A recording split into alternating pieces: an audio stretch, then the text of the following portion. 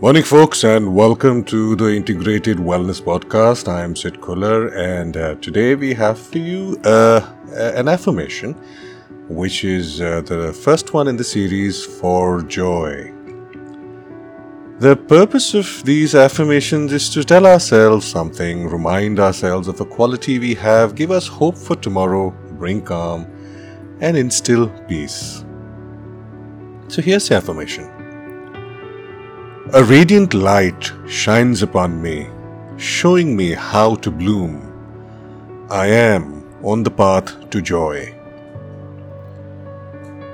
Over time, we seem to need more and more reasons to be joyful, both in number and in intensity. A good hearty laugh is usually a not-so-recent memory, and the exhilarating thrill of pure joy is reserved for occasions like buying a new car or receiving a promotion. Looking a little closer, I find our reasons for happiness and joy seem to be linked more and more to factors outside of us. Why do we need factors outside of ourselves to be the sole reasons for our joy? Is the approval of others so very central to our existence? Is the acquisition of new things so important to us? That's where gratitude comes into the picture. While we don't have to reject the external, and there's certainly reason to be happy if we are able to afford a snazzy new car, there are other considerations too.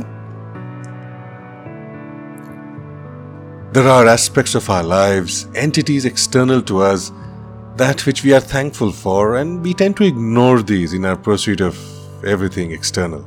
Our children are healthy and happy, our partners are happy to be with us, our parents are in good health, our friends and families prosper and grow. We ourselves are healthy and alive and blessed with a number of skills and talents to leverage for our futures, in addition to being a part of so many journeys, our own and those of others. These are reasons to be happy, joyous, and thankful.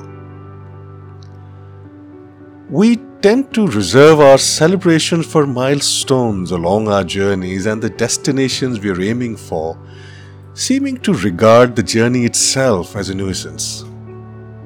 Rarely in our lives do we embark on journeys without cause. If we don't know the deeper cause for one or more of the many journeys we are a part of, we'll know it in the future.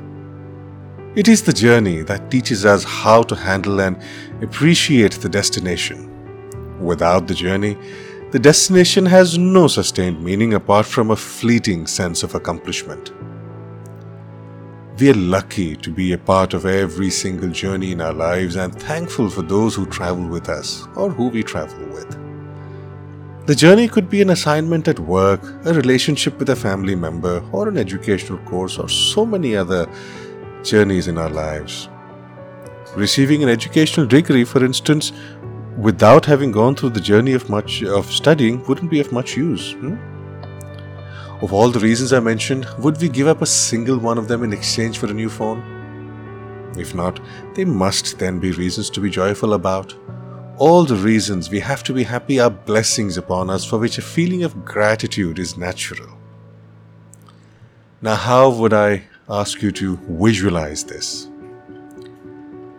Imagine waking up in a cold room on a cold winter morning, stiff and chilled.